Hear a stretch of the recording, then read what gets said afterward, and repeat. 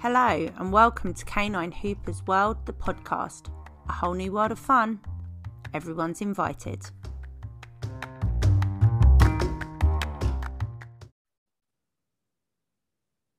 Hello everybody and welcome to Canine Hooper's World, the podcast. This is episode 44. We are on the lead up to Christmas and this is a special episode. If you have any friends with children, if you are going to be visiting families with kids, or if you're going to have visiting children to your house, please like, share and let people listen to this podcast, because we are talking all about kids and dogs today.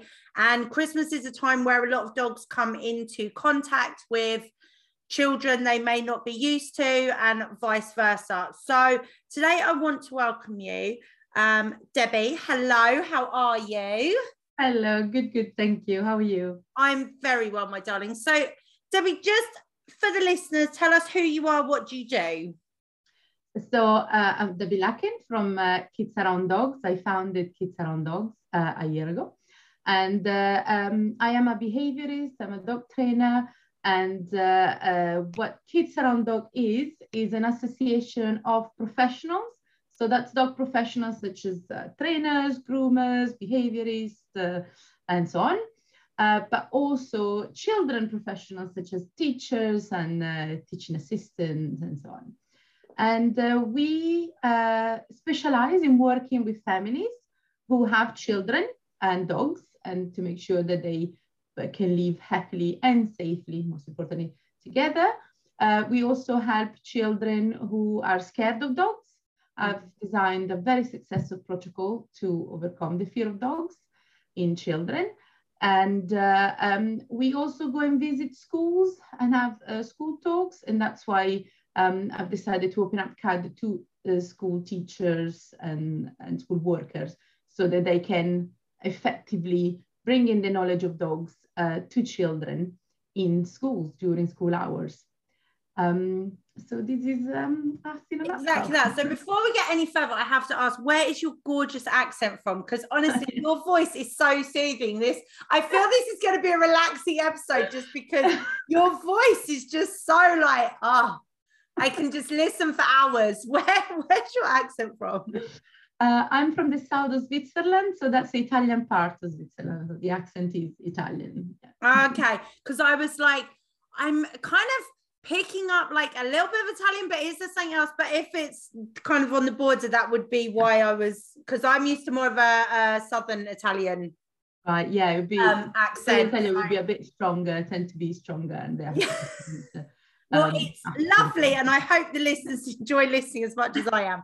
So let's talk about kind of what made you start Kids Around Dogs. What was the kind of thought process behind it? Because you have young uns as well as dogs, don't you?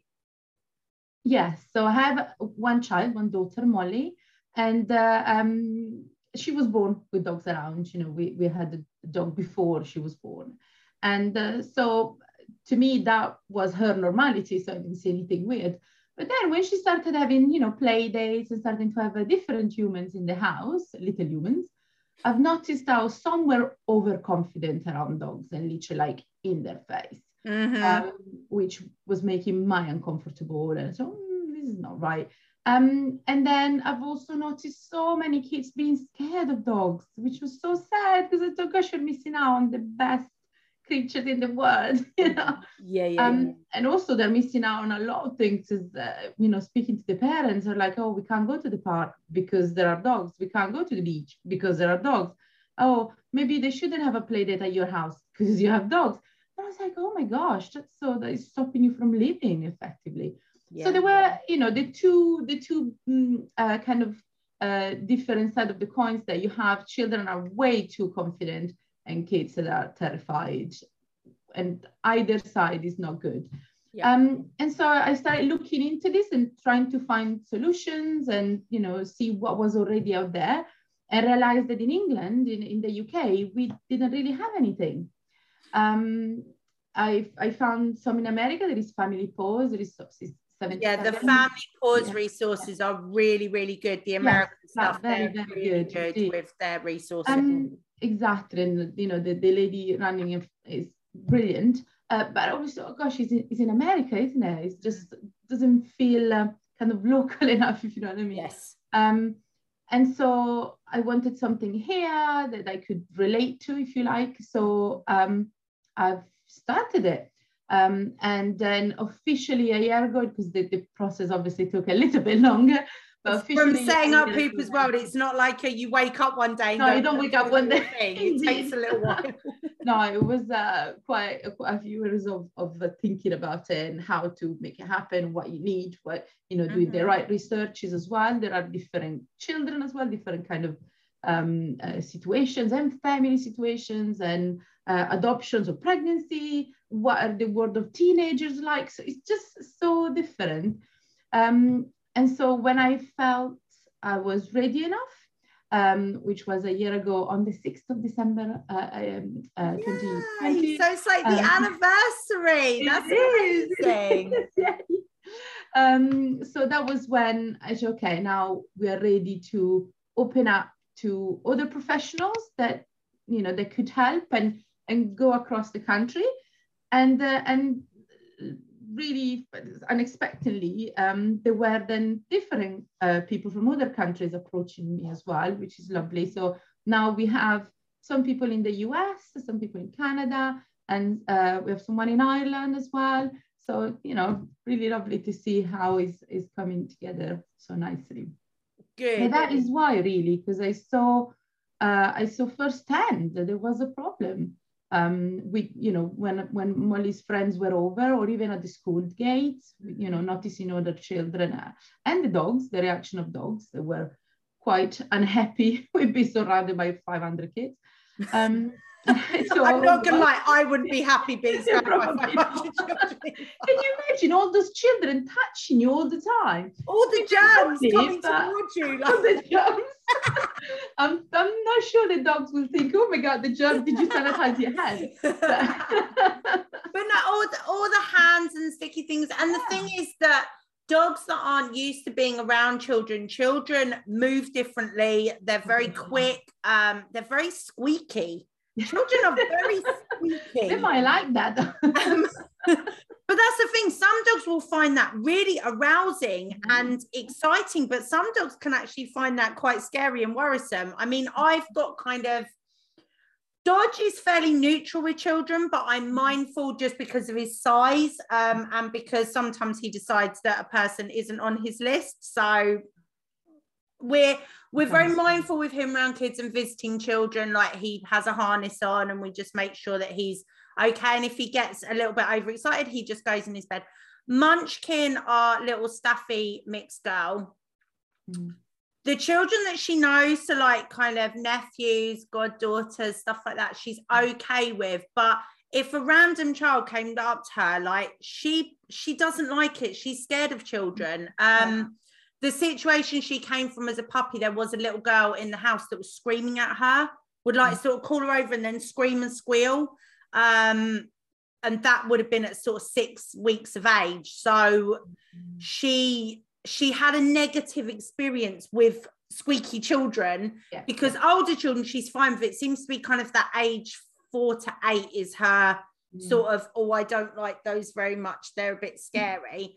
And, you know, I tried doing some desensitization stuff with her. I used to walk her near a school playground during lunchtime. So all the kids were out playing and loads of treats and reinforcement and playing while there was the noise of children. But would I allow a small person to just run over to her and say hi? No. The Chihuahuas love children. The Chihuahuas think children are great. They drop food. They generally have food on them. They can lick them up their nose. They have sticky fingers. The Chihuahuas are like, yes, small people. Bring it on. Yeah. So I kind of have all the extremes of dog in my house, really, of one that's kind of, I would say, neutral, one that's a bit fearful, and 2 that are overconfident. And let's talk about the overconfidence first of all, because dogs that are overconfident around children can be problematic. Indeed, yeah. They can jump at the kids, you know, they can even just really wagging their tail. You know, some breed have this kind of whippy tails, can be quite painful. Staff Lab House, like, her tail is like, yeah, it's like, yeah. So, and it's hurting us grown-ups, can you imagine a kid? It's just literally. Well, that's the thing, because for us it's like leg height. For a child, it's like face height. Yeah, it would hurt big time, you know. You chuck them on the floor. So yeah, so there is it could happen. So there is that when you have an overexcited dog, and say an overexcited dog and an overexcited child might not be, you know, ideal. And what would generally happen then the kid suddenly go, oh my gosh, this dog is jumping, or this dog is, you know, it's too much or whatever. And so the kid might start running away because they go, oh, I should be scared of this. And it's just, it's a vicious circle. And a child running away for a dog that's already excited. No, then it becomes like play, and just never ending. It's never ending. And then mum picks the child up. Oh, take your dog away. Blah blah blah blah blah. Yeah, and it just ends. Yeah. Yeah, it's not going to end well. I mean, really, kids that are kind of a bit nervous around dogs and dogs that are a bit nervous around kids, if they just kind of ignore each other, then it's fine. The best, yeah. That's actually the best case scenario, isn't it? Everyone just ignore everyone else and it'll be fine. Thing is that very often, actually, kids who are scared of dogs, or even if they're not full on scared, they start to be wary, and that's kind of where the fear begins in a way. They, you know, they might tend to move away, or they might tend to climb on the parents or ask to be picked up. And there are generally things that could be interesting to a dog. Even if a dog is wary of the kid, if you suddenly go, oh, you're doing something different. What is it? You know, maybe I could come and check it out. You know, yeah. Maybe the curiosity overcomes the fear in the dog. It might go, I might come and have a look what you're doing. Or if he gets picked up by a grown-up, and maybe he's a grown-up the dog knows, he might feel more confident to approach. And then obviously the child will feel more scared. You know, it's there could be consequences that might not be necessarily positive, even if the child is scared. You know, and you think, oh, maybe if the child is scared, is actually better because you stay away from the dog. But actually, the reaction that the child might have could be interesting from a dog. What's one thing that, and you've just sort of made me think, like when we have like the nephews visit here, Dodge is kind of just hanging around and he's fine until someone goes to pick one of the kids up, and straight away he's over there and he's like, put it down, put it on the floor, don't pick it up. Put it down. He's like, do not pick the child up, put it on the floor. It has legs, put it on the floor. And I don't know why, but he does have this real thing of children being carried. He's not comfortable with it. Whether he thinks that the adult is maybe upsetting the kid by picking it up. I mean, sorry everyone, postman arrived, caused complete chaos and interruptions. We are back. So as I was saying, like, Dodge doesn't really like people picking children up, which is actually quite interesting, because why is it? Because the person suddenly has two heads and he can't tell it's two people? Is it that he thinks that the adult shouldn't be touching the child that way and he wants them to put them down? I don't know what it is. Obviously, they can't tell us. And maybe it is because sometimes the kid's being picked up because they've maybe got a bit like, they're crying a little bit, they're a bit grizzly, they're getting a bit like overtired. And he's like, wow, you picked the kid up and made it cry. Put it down, put it down. You made it cry. You made it cry. You can tell I don't have children, can't you? I'm really sorry. Yeah. If I'm offending any parents right now, I'm sorry, I don't mean to, but I'm not qualified with children. This is why I have Debbie on the podcast to talk about children. I'm not qualified. It's perfectly fine. As long as you don't go randomly picking up kids around. No, never. Right, so here we go. Here's our little top tip. Never randomly go around picking up other people's children or other people's dogs. If they that's the other one actually. Yeah. If they don't belong to you, don't pick them up. Don't leave them be. Well, I have, I don't know if you know, I have two dogs. One is a golden retriever who is not that easy to pick up, and the other one is a pug. And although he does like his pizza bones, so it's a little bit on the chunky side. And some people go and pick him up because he's little, he's a pug. And disappear, pick him up. And then they regret it, I tell you though, when they realize it actually is heavier than it looks, they go, oh my God.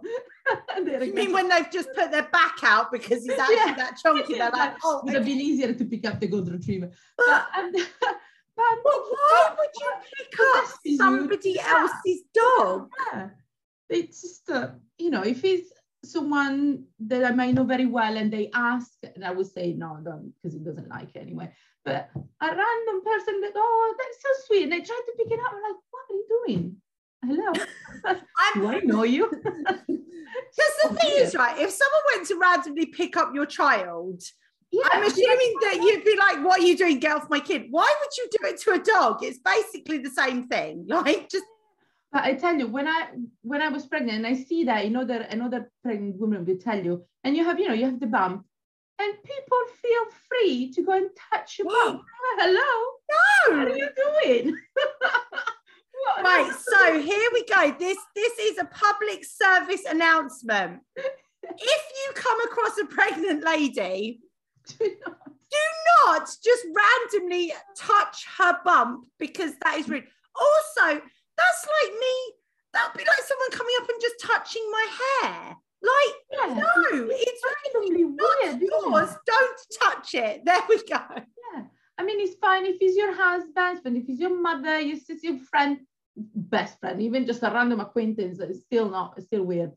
But people just feel free to say. If you're not direct family, like, you should ask, because that's like just rude. Yeah. Wow. Just tell you, it's so common, and I'm sure a lot of other pregnant wigs would tell you the same thing. How people just feel free to rub the Buddha belly. You go, there is a baby in there. Leave it. Like, this has baffled me. Like, I'm genuinely like, why would you touch someone else's like baby bump? Like, that's their baby bump. Don't be touching. Okay, that's weird. Right, anyway, back to dogs and actual born children.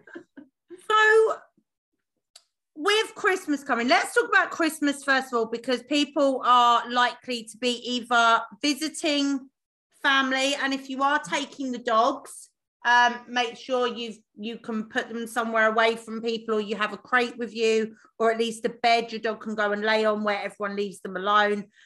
I think the rule I used to kind of give clients that had children and stuff was, if the dog is in the bed, everybody leaves the dog alone.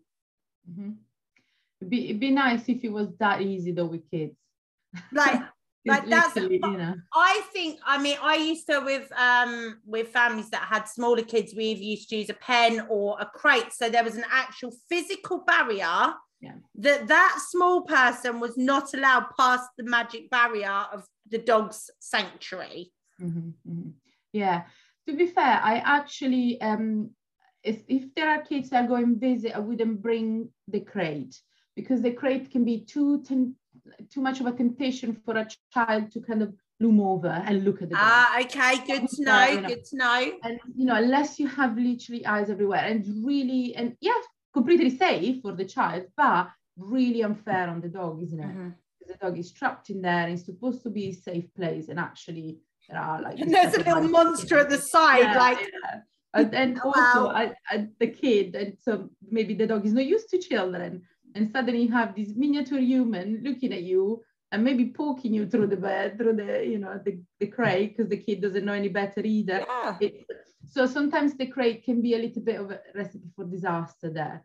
Unless if you think that your dog absolutely adores the crate, and then you can put the crate in a separate room, and the door is closed, possibly locked, so that the child cannot go in, then that's different. That's fine. Okay, that's a good idea. That's a good tip. Yeah, because I hadn't thought of that, because to me, this is why we need this conversation, because me not having children, I'm like, well, just tell the kid not to go near the crate. I'm assuming it's not that simple. It's not that simple. One thing that I like to do, because I love involving kids in everything that we do. I think it's unrealistic to think, right, okay, the child is not going to touch the dog until the child is 18 years old. It's not going to happen, is it? Not going to happen. So instead, I like to involve the children, but in a positive way. So the kids learn to be around the dogs. The dog gets nicely used to children, you know, everyone's happy. Sorry. That's all right, don't worry. That actually threw me off as the ring. It's hey, I've already had a postman, you've now had a phone call, but so I like, you know, I like the kids to be involved. So what I would do as well, like I get them to write or to do a coloring in of do not disturb sign, and then say that I use the playpen rather than the crate. Like I said, I would have the playpen and I would have the kids decorating the playpen. So do you want to be involved with the kid, with the dog? Perfectly fine, but let's do something different. Let's decorate the playpen, lovely signs that they've colored or they've drawn, or they can draw a dog and a line in the middle, as in like attach or whatever. Can be anything, you know, the kids can be as creative as they want. And to be fair, they can even put glitter on it. It doesn't matter as long as it's not my house. The use of glitter. I'm promoting the use of extra glitter and sparkle on the do not disturb sign. I will endorse that. You know, go on, color it up. You can have so much fun with the kids in that respect, can you? And then you put these signs around the playpen. They have been part of it. They got a little bit of that out of the system, something to do out of their system as well. And they be much more prone to respect that because they have created it. Yeah. And then I like to teach the children what the recall for the dog is. So hopefully is already in place if it's a visiting dog. So if they're desperate, right, and they go, but I really, really, really want to interact with the dog, and they won't let you, just will not leave you alone, right, okay, but don't go in the crate or don't go in the playpen, you know, don't disturb the dog in don't disturb the dog, quite possibly, in his sleeping area. Let's call the dog out. Yeah. So what I would do, I would show them, right, this is what I use. I use, for instance, hand touch for a recall or come or whatever. So then I will open the playpen myself and I'll say, okay, now you go touch and let the dog come to you. So we don't disturb the dog ever. If we're really nagging you and you go, you know what, this is, if I don't do it, if I don't help them, they are just going to do it themselves. Yeah. And that's going to be a problem. So, right, okay, I'm going to be with you. We're going to supervise this. We're going to call the dog out rather than annoy him. And we're going to do maybe some sniff work, some little tricks, you know, whatever, you know, a little bit of a play with a tug toy, a long tug toy. Yeah, so make sure there is room between the teeth and the hands. Exactly. Yeah.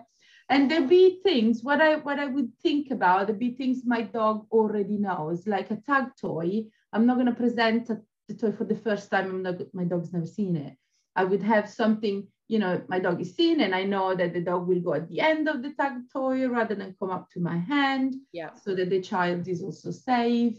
If we're going to go for a walk, I would use a lead where I love the Stormreach lead. It has a city handle in the middle. So I hold that part and the child holds the end of the lead. So if the dog were to pull, the grown-up feels the pull, but not the child. So it's all safe.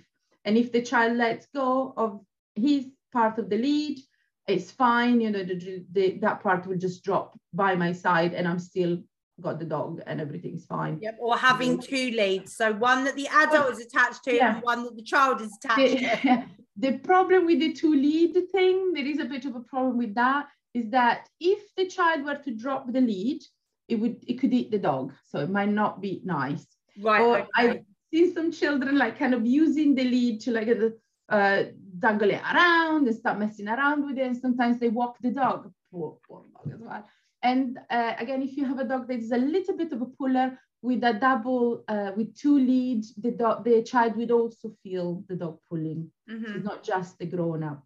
So that's a little bit of a problem. But, you know, you can see it's still better than obviously handing the lead to the child and go, yeah. So here we go. This is the next bit of health and safety risk assessment. Do not give the child full responsibility of the dog, especially if it's not a dog that they live with, because I see this in the park and on the way to park, like next to roads, small people attached to the dog and the small person is solely in charge of that dog. Yeah. And there is a road. And I'm like, I'm pretty sure there should be a lead on the child and the dog attached to the adult. Yeah. It's got to be something, because you can't. But I tell you, I look at my window and I see that all the time as well.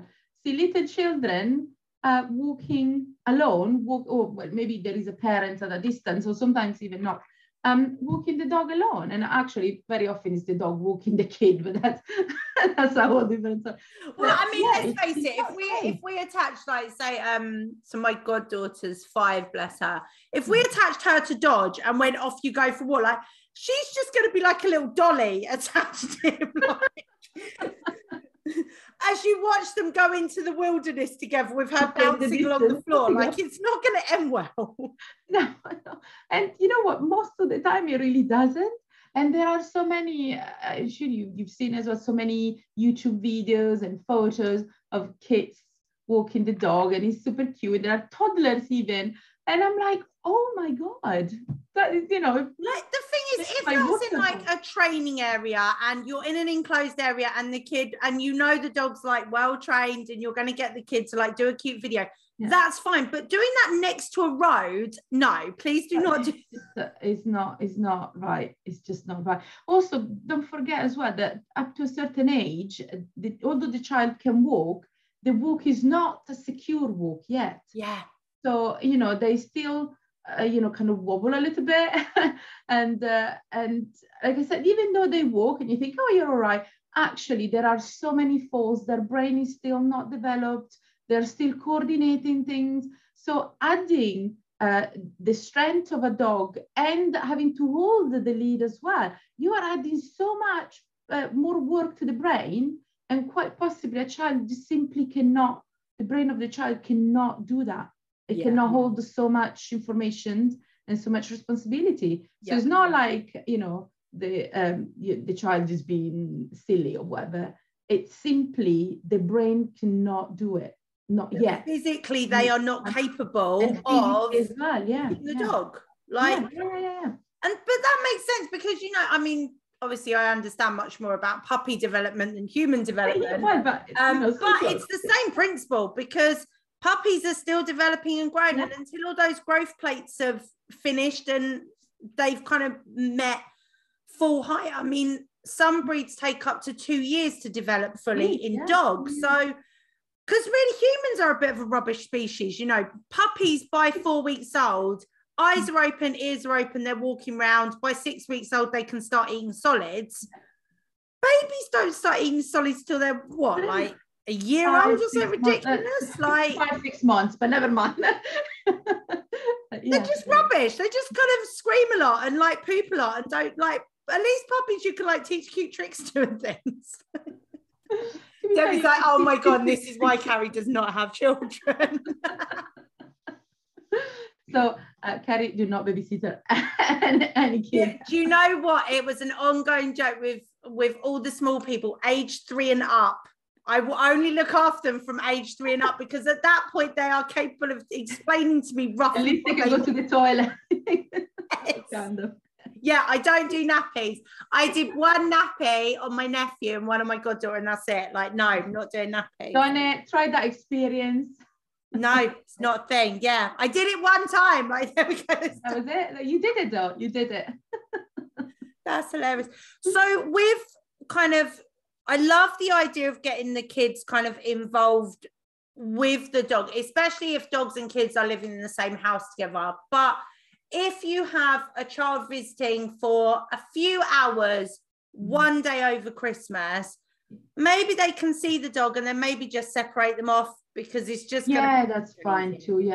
On that, the only thing I would say is, well, a couple of things. First is make sure that if you do separate the dog and the child, so if you put the dog, for instance, in a room or whatever, make sure that the dog is happy to be there. Yes. So if you've never done any training with the dog being in a different room, or then, on that day, there you go, I'll see you in a couple of hours, the dog will struggle, and, it's going to be really, it's not fair. No, absolutely not. The other thing is, even though you have your dog in that room and you close the door, always supervise where the kid is, because a lot of children can open doors. They're like little ninjas as well. Like 1 minute they're there and then you blink and they've moved and you're like, oh my God, where are they? That is it. Yeah. So again, I was saying before, if you can lock the room, that is bad, keep the key with you or whatever, that is the best. And I tell, because I'm speaking for experience, like personal myself. I had my auntie used to always close a room with the key, but I always knew where the key was. So we would go for dinner, and because my brother was older, he didn't have to come. I was the little one, so I had to always go to all those things. And I was bored out of my head, so I would go and investigate the houses, and they would let me, oh, it's fine, she's not gonna kill anyone. So I would find keys and would open the and I would open the door. But that's the thing though, is it? If there's then like random animals around the house, and this doesn't just apply to dogs, guys, this applies to, cats kind of, if cats don't want to be near someone, they tend to just move away and go away and will do their thing. I think cats are because cats can also kind of climb on things, can they? Yeah, they can kind of get like on top of the shell and the kid is not gonna get them. But even things like fish tanks and stuff, if you have small people come into your house and your house is not used to small people, like you do have to prep for this. Really like we joke that when any of the kids come around, we basically puppy proof the house again. Yeah, you should really do that. Because toddler proofing and puppy proofing is basically the same principle. It really is. Yeah. Cupboards and everything. Anything that the child could reach, put it up. I tell you a story that happened when Molly, my daughter, was 2 years old. We went to visit my family, my mom and dad, who have a house in Italy, in the south of Italy. So we went there on holiday, and they had this coffee table. It was all glass, a small coffee table. And I went to the toilet, and my husband was with Molly, and he literally went to get himself a glass of water. And he came back, but from the living room to the kitchen, the next room, basically. He came back. Molly was on the top of the glass of the coffee table to reach something on the cabinet. So the kid, 2 years old, I kid you not, moved this coffee table, which wasn't very heavy, but she moved it, climbed on it to try to reach something on top of one of the cupboards that my mom had there. And the glass broke under her feet. Oh, God. So thank God I didn't see that. That was Gary, my husband, telling me that. He witnessed, as he went back in the room, he witnessed Molly just falling through the glass. Not a scratch on the kid, nothing. The glass, there was glass everywhere. The table was broken, and I hear this noise. So I wish I come out. What happened? She completed, and he was holding on to Molly for the dear of life. And I said, "Oh my God!" And I realized there was something happened. He said, "The table broke under." Like what? So I went to see, there was glass everywhere. I checked her over everything. She didn't have a scratch on her, nothing. Crazy. And that was, the time for him to leave the room, get himself a glass and the bottle already there. And that was what, 2 minutes? Yeah. Yet the kid did it. And dogs are quite the same, and especially for puppies, because they're so curious. And they get themselves in so much trouble in a matter of seconds. Yeah, exactly that. I remember when the nephews came to stay, my nephews, they were, tiny. They were little. They were crawling age. Whatever crawling age is, they were crawling. And we didn't have Dodge yet, but we had the girls and my little terrier. My terrier didn't really like kids, so we just kind of kept him away. But for some reason, the kids always wanted to go to the terrier, and it was like, he's the one that doesn't like children. Please don't go near him. But I remember one day, I think it was Edward went crawling across the floor towards one of the chihuahuas, and she sort of gave a little lip curl, and he went to stop, and then he went to put his hand, and she did a little air snap, and I was like, whoop, and quickly grab child, grab dog.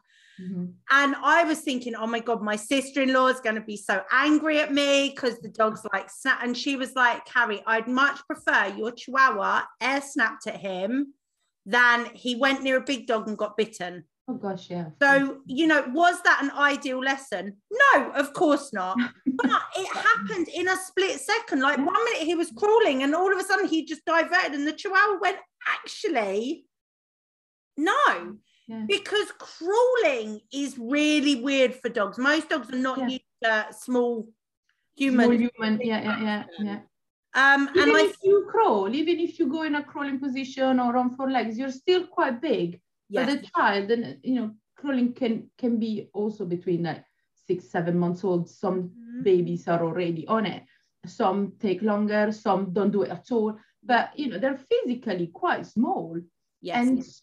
And effectively they could be about the height of a chihuahua, to be fair. Crawling, you know.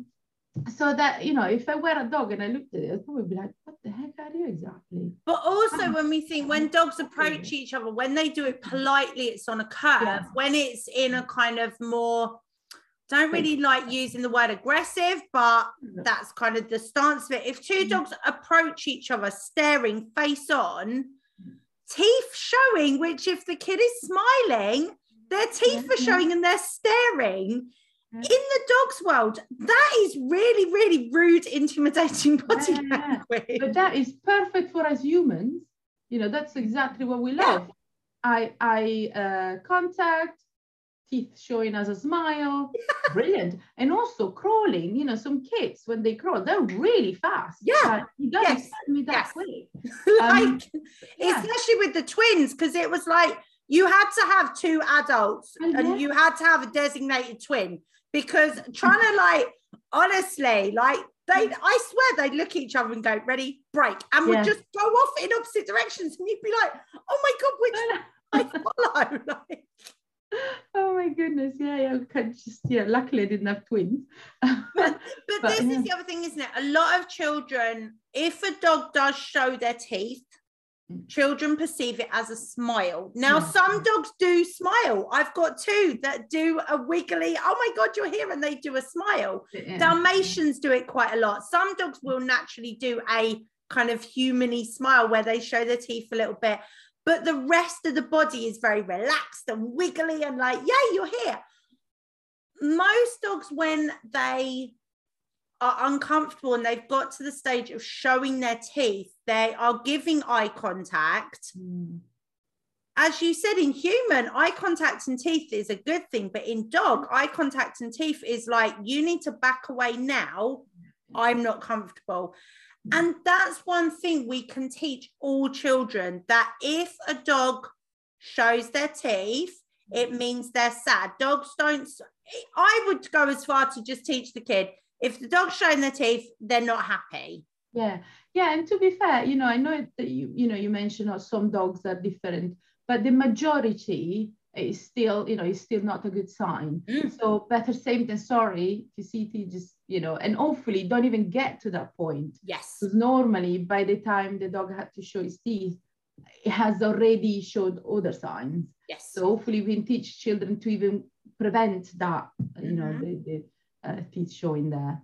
Because I mean, things like teaching the dog that if the dog like turns away from them, or if they yawn, or if they start licking their lips, that means they're not comfortable. Just move away from them. Like that's the dog saying to you, I'm not happy right now, can you move away please? Do people teach children this, or is this just kind of just meant to know it? Like, because you know what, I've realized adults don't know this. Exactly. I was going to say, I've realized over the year that the most dog owners don't know it, let alone people who don't own a dog. But whether you are in a family where there are children, so you have children or foster children or whatever, or if you have even children visiting, it really is irrelevant. Even if you have someone who hates kids and doesn't want to have anything to do with them, but there are some people like that, it's fine, you know, there are all sorts of people, fine, but don't forget that the world is made of children. So there are children out there. At some point, your dog is very likely to come across a child, and or say that you are, you know, a child lover, absolutely, like 25 children in the house, but hate dogs. Don't get it. But there are people like that. Why would you want 25 children and no dogs? That's just weird. I don't want 25 dogs and 1 child. But, you know, there are people like that as well. Again, make no mistakes that there are, like in the UK alone, there are over 12 million dogs, aren't there? So at some point, it's very likely that your child or your 25 children will come across a dog. Yeah. Some friends will have dogs, so they go and visit. At the park, there'll be dogs. If you go in some shops as well, there are dogs, pubs and that. So make no mistake, at some point in their life, they will come across a dog. So it's safer to prepare them for that. Yeah. And that's why as well we do school talks, and that's why I want to, for teachers to know about dogs, because of money, effectively, a lot of schools cannot afford to pay people to come in. Or because of time, the curriculum, especially in the UK, is like crammed with, there is English and math. They've reduced even things like anything creative. Art is almost gone. It's art and music are like pushed down. Gosh, it's, everything is so, and the kids are packed with things. So the thought behind this is that, during the day, during the school day, every teacher at some point will have those 5-10 minutes that they might fill up with some little games, even on the board. They do that, and they tend to be English game, find the letters or whatever. Why don't we make those 5-10 minutes dog safety stuff instead? Yes. So if the teachers know about canine body language, for example, those 10 minutes could be, what does lip licking mean? So if you see a dog yawning and there is no bed inside, but there are 300 children, what do you think it means? Things like this, so that the children can learn in school what they should look out for and how to behave. Exactly that, because this is the stat from America, but 77% of dog bites come from a family or friend's dog.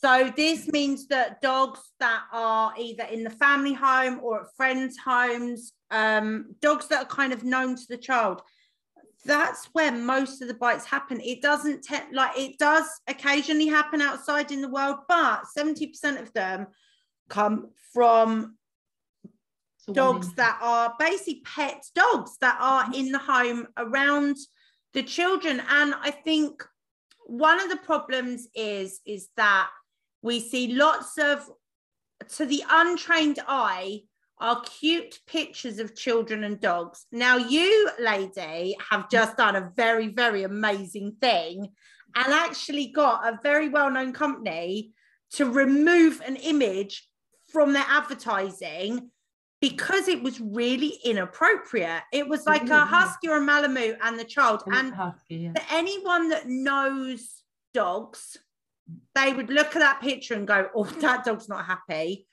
But to the untrained eye, look, there's a fluffy dog and a kid. Yeah.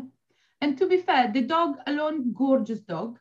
The baby, the toddler, like I said before, is walking there. I know you're like, well. I'm like, well, the kid's not as cute as the dog, but yeah. He's walking to the dog, and they were advertising Christmas cards, and look, you can take this video, photo, whatever, and send it to your family. What a beautiful moment. And as you say, to the untrained eyes is, the dog and kid are friends.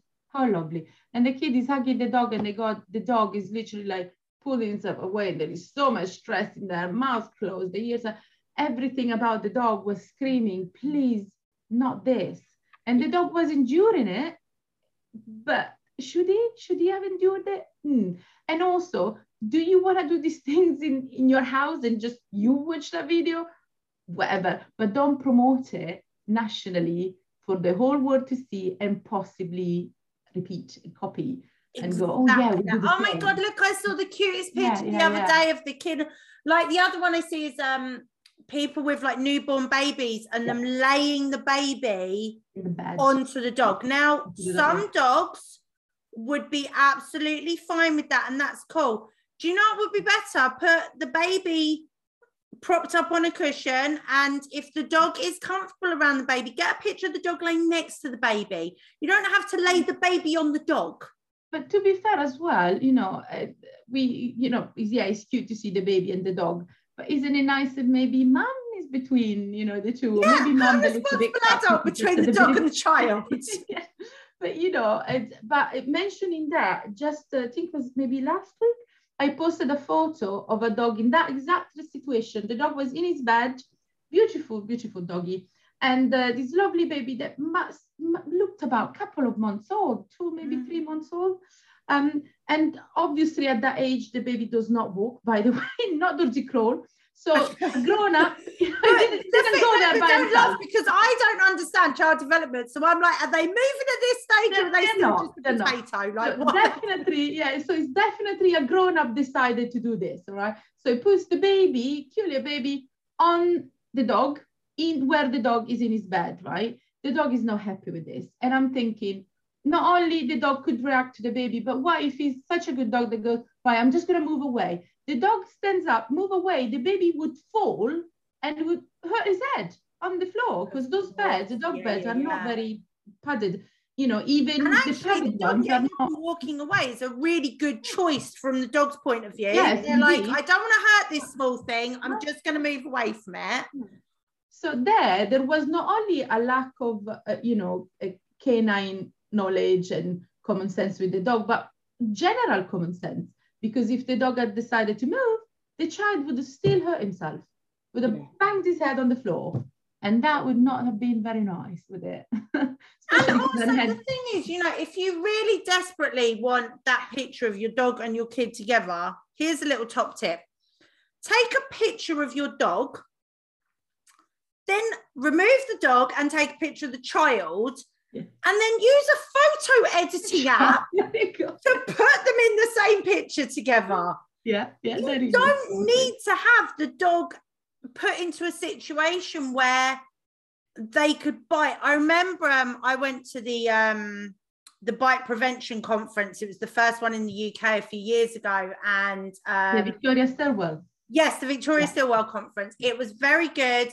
It was amazing. Jim Crosby was talking, and he does all forensics. And actually, because the thing is, in the UK, we're very much the dog bit the kid or the dog bit the person, the dog needs to be put down. Yeah. And there is no investigation into why or how or when could it have been prevented. But I mean, could it have been prevented 99.9% of the time? Yes. But there's no kind of temperament test of the dog or looking into it. And one of the stories he told us, and I'm just going to say, if it does involve a child bereavement, so if people want to skip forwards a minute, like skip the podcast, that's cool, skip forwards a minute. If I won't go into full detail, but it does involve child bereavement, so if you want to skip forward, please do. But a family had a first birthday party for the child, and the family had a Mastiff.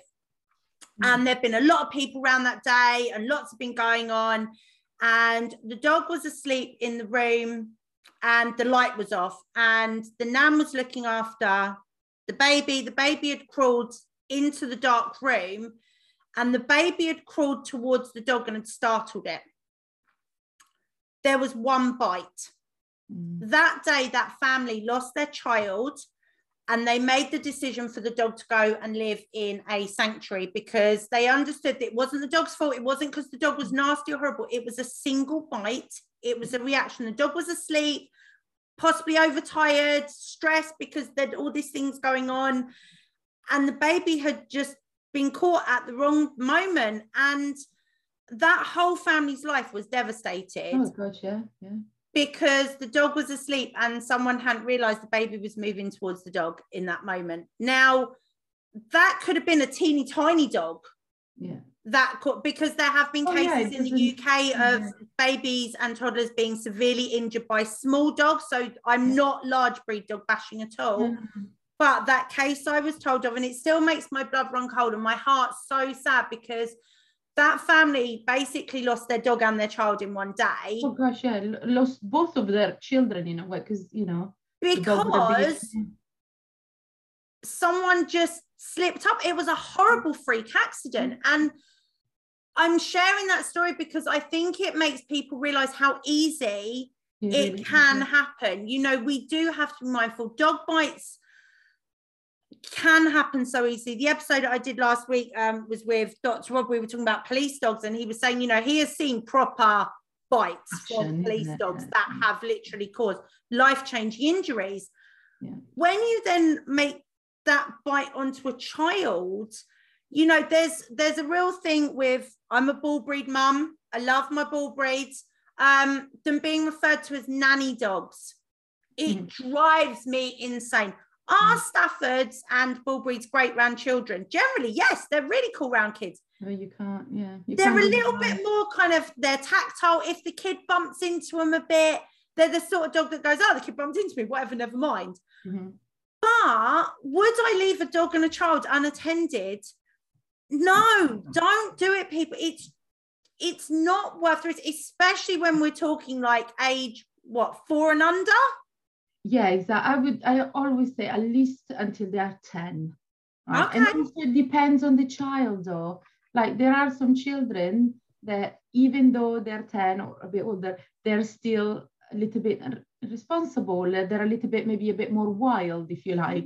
Once my daughter was described as organic. I think the word feral comes to mind. Feral comes to mind, yeah. But you see, like for instance, my daughter, she, because of my job, she knows about dogs. So I know, and she's 10 now, and I know that I can now leave her alone with dogs. But some of her friends that are not quite dog savvy, and also they're not my children too, there is like the extra responsibility. When they're over, I always make sure that the dog, if the girls are upstairs, and they're always girls, are upstairs, the dogs are downstairs. And when they come down to play downstairs, then I'm there and supervise all the time. Because you can't take that chance. Yeah. Is it worth it? Is it really worth it? I don't think it is. Well, for maybe go and get yourself a cup of tea, it really isn't worth it. That tea is not worth it.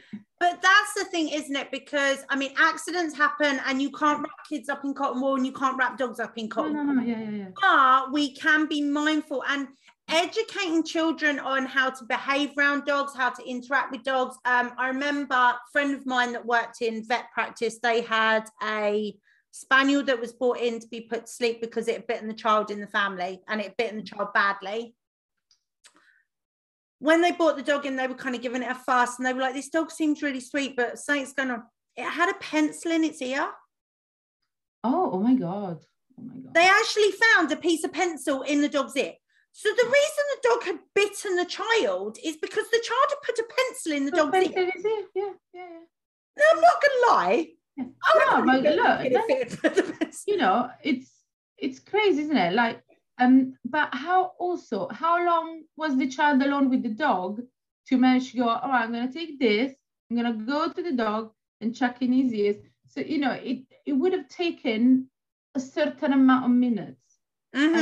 What happened in that time? What was the person in charge of the child and the dog doing during that time? It was so important that you could not take the child with you, take both of them with you, What was it? I mean, going back, like, and we're talking the 80s now, so health and safety was not really a thing. No, it wasn't. It was the 80s, health and safety wasn't a thing. But we had this gorgeous little white poodle called Sherry, and she was the cutest thing. And the amount of times I coloured her in with chalk. I just colour her in. But she was white. And I wanted her to look pretty. So I used to colour her in with coloured chalk and stuff. Now, and Mum, if you're listening, I'm sorry, but what were you doing while I was colouring the dog in? Yeah, exactly. Whose fault is it, Mum? To be fair, it would have been Dad's fault because technically it was Dad's dog. Right. But yeah, at some point that meant there was a responsible adult supervising.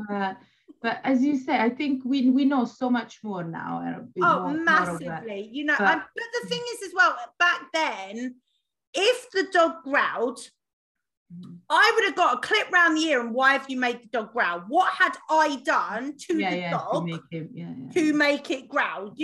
When the dog was eating, you didn't go near it. Now, I'm not saying beat your children, but the rule was... No. That's another thing we do not say. Yeah, no. Don't beat your dogs, don't beat your children. It's not a thing. Not allowed to do that. But if the dog was eating, we moved away from the dog. Likewise, when we were eating, the dog was in his bed and not under the table while we were eating because there were rules and boundaries. Yeah. And I think that now we're in society where dogs are not allowed to express themselves. Dogs are not allowed to be dogs. Exactly. And they are seen as an accessory. It's like another passage of, oh, well, you get a home, you get a dog, you have a kid. You know, a lot of people have that kind of plan, and that's great, but you need to be mindful that dogs are dogs, and at the end of the day, they are a sentient being that has the right to react. And if your child has just grabbed their fur and pulled them, your child may get bitten. Yeah. I remember my brother, when the twins were born, and we were talking a lot about the dogs and stuff, and they were just about to move house, and I said to him, is the dog going to be allowed in the nursery? And he said no. I said, right, so the rule from now on, before the children arrive, is the dog is not allowed in the nursery. That is a non-dog room, because you start implementing them boundaries before the child arrives, and then the dog goes, oh yeah, I'm not allowed in that room. Cool. Okay, whatever. Now, one day, one of the twins did something. The dog growled at him. My brother asked twin to move away and said, good girl, B, well done. And his friend went, did you just tell your dog it was good for growling? And he went, yeah. Oh, well, I would have. And he went, but why? Because I'd gone through with him why the growl is important. The growl is your warning. Your growl is your smoke detector of this could go very wrong. So if a dog growls, we need to honor that. And the amount of times I hear dogs being punished for communicating. Yeah. And they don't understand that the dog is still being polite. He's still telling you, this is bugging me though. And he's probably used different signals before the growl. It's been ignored. He had not been listened. So that works. The growl normally works because it's more human. It's almost like a human reaction to things. Yes. I sometimes growl. Yeah. Especially if someone's really irritated me and I'm trying to be polite and I'm like, there is one thing I wanted to say, actually, on the fact that on children, again, that we'd approach dogs and would annoy them and such. There is, when a child is developing, so up until about the age of 7, again, generalizing here, because obviously it depends on the child as well. What's happening is that the brain is not developed yet, so it's actually going through something, right? And so children think that what they are feeling, everyone else is feeling. So if they're sad, they'll think that you are sad too. So if, say that they pull your hair, for example, and you feel pain, they don't get that. They get the fun that they had from pulling your hair. Why don't you feel as much fun as I did when I pulled your hair? I remember this with Molly was a biter. Molly was a reactive child. Molly was a biter, right? So I had to watch her. I'm not kidding. She was a bite, so I had to watch it. She wouldn't bite children in the playground and stuff. Yeah, that was fun times. But and sometimes one time she did have a very good reason, but yeah, fair enough. But in general, teeth on skin is not appropriate with biting. Dogs or children. I'm not sure which scale on the Dunbar scale, but she was in there. Yeah, biting. So I used to having to watch her and thinking, oh my gosh, those parents are one day are just gonna follow me out of a play cafe here. But anyway, she would bite, and she was proud of it.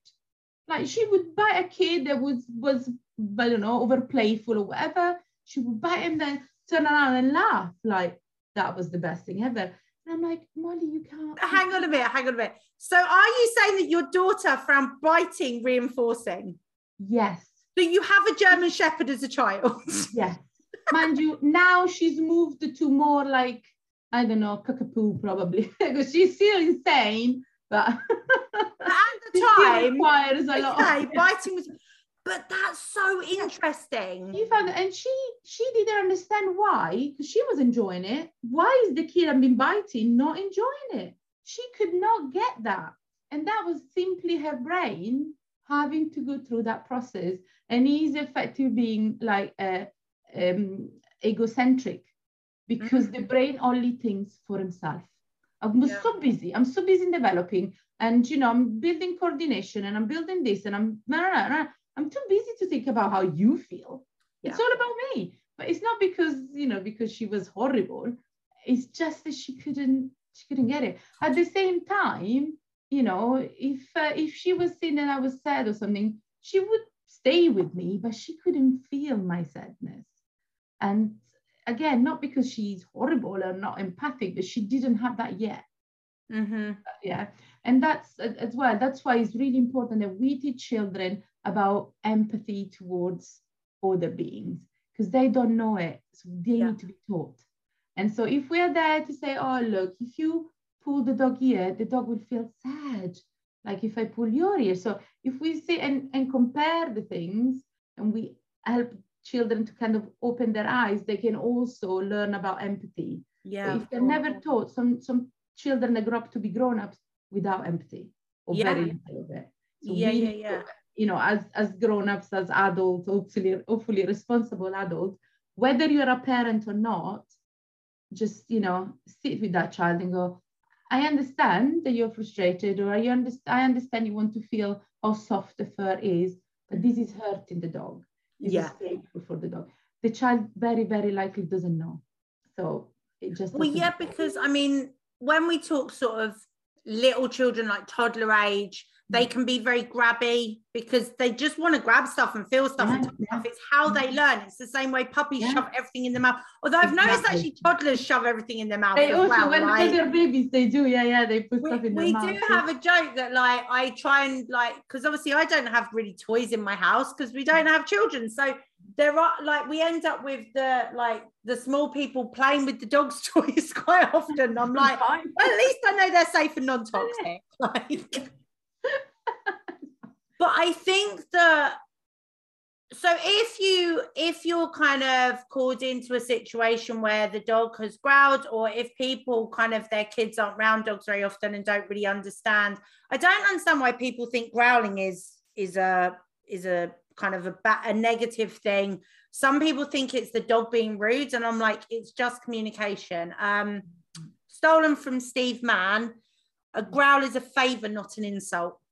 Oh, and nice. I love that saying, because that it's just communication. It's just the dog saying, whoa, I am really not happy right now.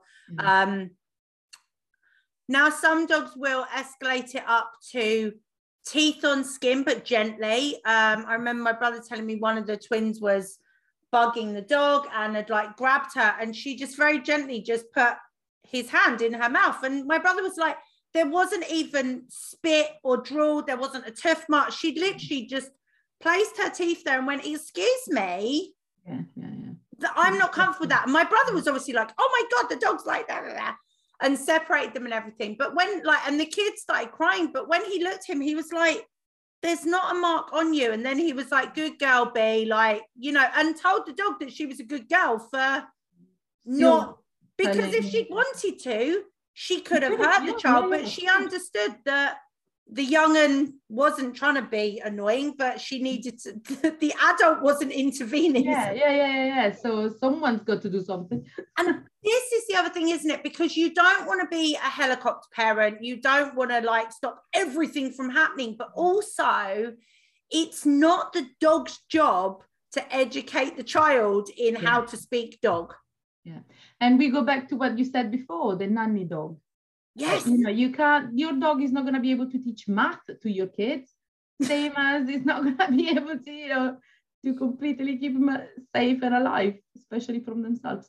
So it's not the dog's job. You know, you put this child into the world, or the child has been put into your care, sort it. And exactly that, but also, you know, making sure you're training your dog to be calm around children as well. Like, you know, the amount of times you have, like, you go into a situation and people are like, and I'm going to just put oodles in the same bracket right now. But the amount of people that get these poodle mixes and go, oh, but they're going to be great with the kids because they look cute.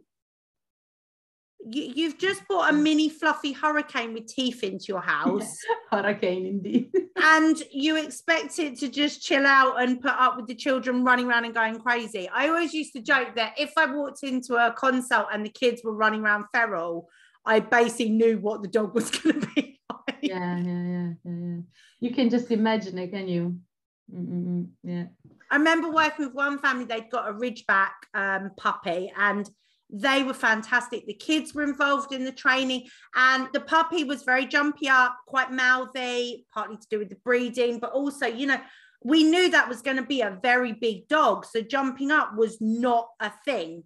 Yeah. Ever. You know, if you know your dog is going to be over 15 kilos, don't encourage them to jump up, you know. And notice I say just a weight there and not a breed, because I don't like my chihuahuas jumping up, but unfortunately everyone reinforces them because it's cute. And they're little and yeah. If Dodge jumps up, people freak out. I don't know why. It's the same behavior. Why is it okay for one and not the other? But with this family with the Ridgeback, they were brilliant. They really took on board what we were saying. We looked at how much sleep the puppy was getting as well, because this is another thing with dogs that live in busy households with children. Often the dog is not getting enough sleep. Indeed, and I'm sure the parents are understanding the lack of sleep. They should feel that pain. But dogs need a lot of sleep, and puppies need about 20 hours sleep a day. Like, puppies are a bit rubbish. They really do just sleep and develop a bit and sleep and develop a bit. Like, they're like mushrooms. They need to develop in the dark. Like, and I think people, especially when they get a puppy with children, they don't understand how important it is for puppy to have rest. Yeah. And it's funny because as well, when families get a puppy, what they do is they take the kid to school, and then they walk the dog, and then they do the training. And so basically in the hours that the kids are at school and the dog could, you know, the puppy could sleep, that's when they do all the stuff with the puppy. Then the puppy maybe gets an hour and it's time to do the school pickup. And then the kids are coming back and they want to play with the puppy who did not sleep at all. And it just, that puppy does not get enough sleep and he's already hyper when they come back. That's a really good point. Yeah. And also, you know, I know that obviously a morning routine with 4 dogs and a husband is enough. I don't even know what it's like adding children into this situation.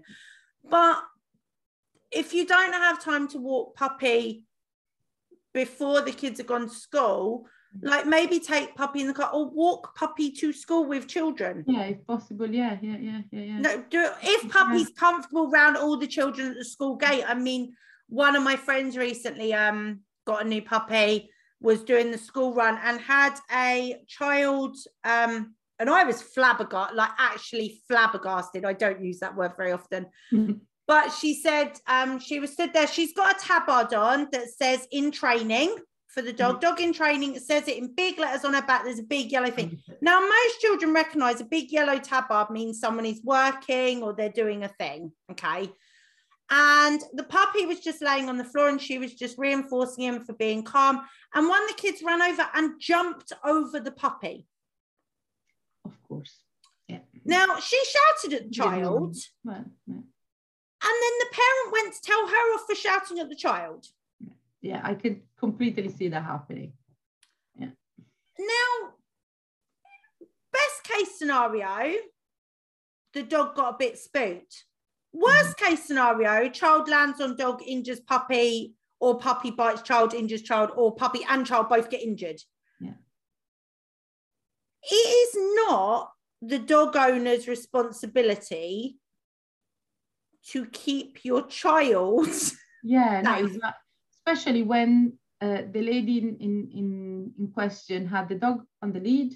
The dog was wearing a visibility coat or something that says, "I'm in training," you know, and I understand the child absolutely has no, you know, they very often just run and jump without any dog. filter what they want. At some point, that child must have the mum or the parent going, "What are you doing?" Apologizing. "Is your dog okay? Are you okay?" It is not up to someone else educating my child. It's not up to the dog educating my child. And if it happens, and I'm not sure that, you know, that you can always stop something like this. As a parent, you go, "Really sorry" to the owner of the dog and to the dog, and get your child to apologize as well. Otherwise, the child will never learn that is something that you just don't do. And that goes back to your teaching the empathy, doesn't it? And explain to the child, look, what you just did was very scary for that dog. Can you say sorry because you've just made that dog sad? Yeah. and potentially could have been dangerous for the kid as well, as you mentioned, what if it's gone wrong? It was a very small kind of puppy, and I think the puppy was a bit spooked, but the puppy obviously lives with a child, and my friend's trying to get him used to more children because she knows there's going to be visiting children to the house. But you'd think that coming to a school gate where there's lots of responsible adults would be a good idea, but apparently not. I find, because at the school gate is that place where a lot of parents kind of meet up and chat, right? Especially, if they've been working, maybe you've been working from home, or maybe if you're a mom of younger children, you were looking after your younger ones during the day, and you're just been talking babies all day, or you've just been talking to a 3-year-old. So you feel like your brain becoming more like mush every day. So the school gate is often that opportunity for some grown-up to have a little bit of a grown-up talk, or even just go, oh my God, I had such a crappy day, and have some comfort from other parents. So very often the parents at the school gate are actually quite distracted because they are, it's where you're sharing something, or maybe, I don't know, the Christmas fair is coming up, or did you get this for the school, for the PTA? Did you get this for the teacher? And you just end up talking of all the things you still having to do, and you're just forgetting that you actually still having to look after a smaller human or a dog, and it's easily done. And I understand. So many times I've gone to the school gate and seen a mom that maybe I haven't seen in a while, and you just you pour your heart out to this woman. You go, oh my God, we feel each other's pain. Yeah, and it's of course. Nice, it's not. But then I don't have any other children, but if I am there with the dog, which I am not at the school gate, I don't take my dog. I would have to watch it. I take Winnie, Wilco, not my pug, cannot tolerate, it's too much for him. But I take Winnie when I drop Molly off, because the school gate in the morning, since also we are always late, but like the last one, but there is less chaotic, right? The kids kind of go in almost at different times because it depends. And also the parents have then got other stuff to go off. Yeah, and you kind of get going. Very, very rarely, parents stay. But a pickup, you go there because at least Molly's school finishes at 3:20. So you from about 3:15, parents start hovering at the gate. And if you wait at the gate, you find, and it's a school with 720 children, you find a good, good 100 or something waiting at that gate. And there are 2 gates as well. So if you wait there, it is busy. But I see so many dogs all the time. And so I'm not bringing Winnie to this. So now with Molly, because she's a little bit older, we agreed to meet up a little further away. So I don't have to also queue up with so many people, with the pandemic and that. And there I can take Winnie, because it's not as busy, and I normally wait with 1 or 2 moms I know, and they know Winnie. Winnie's on the lead as well, and a lot of children know us as well now. But it's a different scenario. If instead I take the dog to the gate with like about 100 people at the gate, and then more children coming out after they have spent 7 hours sitting on a chair where they're not being able to release themselves. When they come out of those gates, they're like little wild beasts. They're like, you should see some of them. So I get it. I'm pretty sure I used to have all that energy. Yeah. Oh, those were the days when we had all that energy. Yeah, once upon a time. Once upon a time when the batteries were full in our eyes, and all we had to think about was sparkle and fluffy stuff. Wasn't it nice? So you get it, don't you? They have all that energy to release, and then they come out of school and they're finally free. There is a lot of energy flying, so much energy, and dogs are obviously much more prone to pick up on this. Yeah. So with kids coming up to dogs, either dogs at home, but especially dogs they don't know.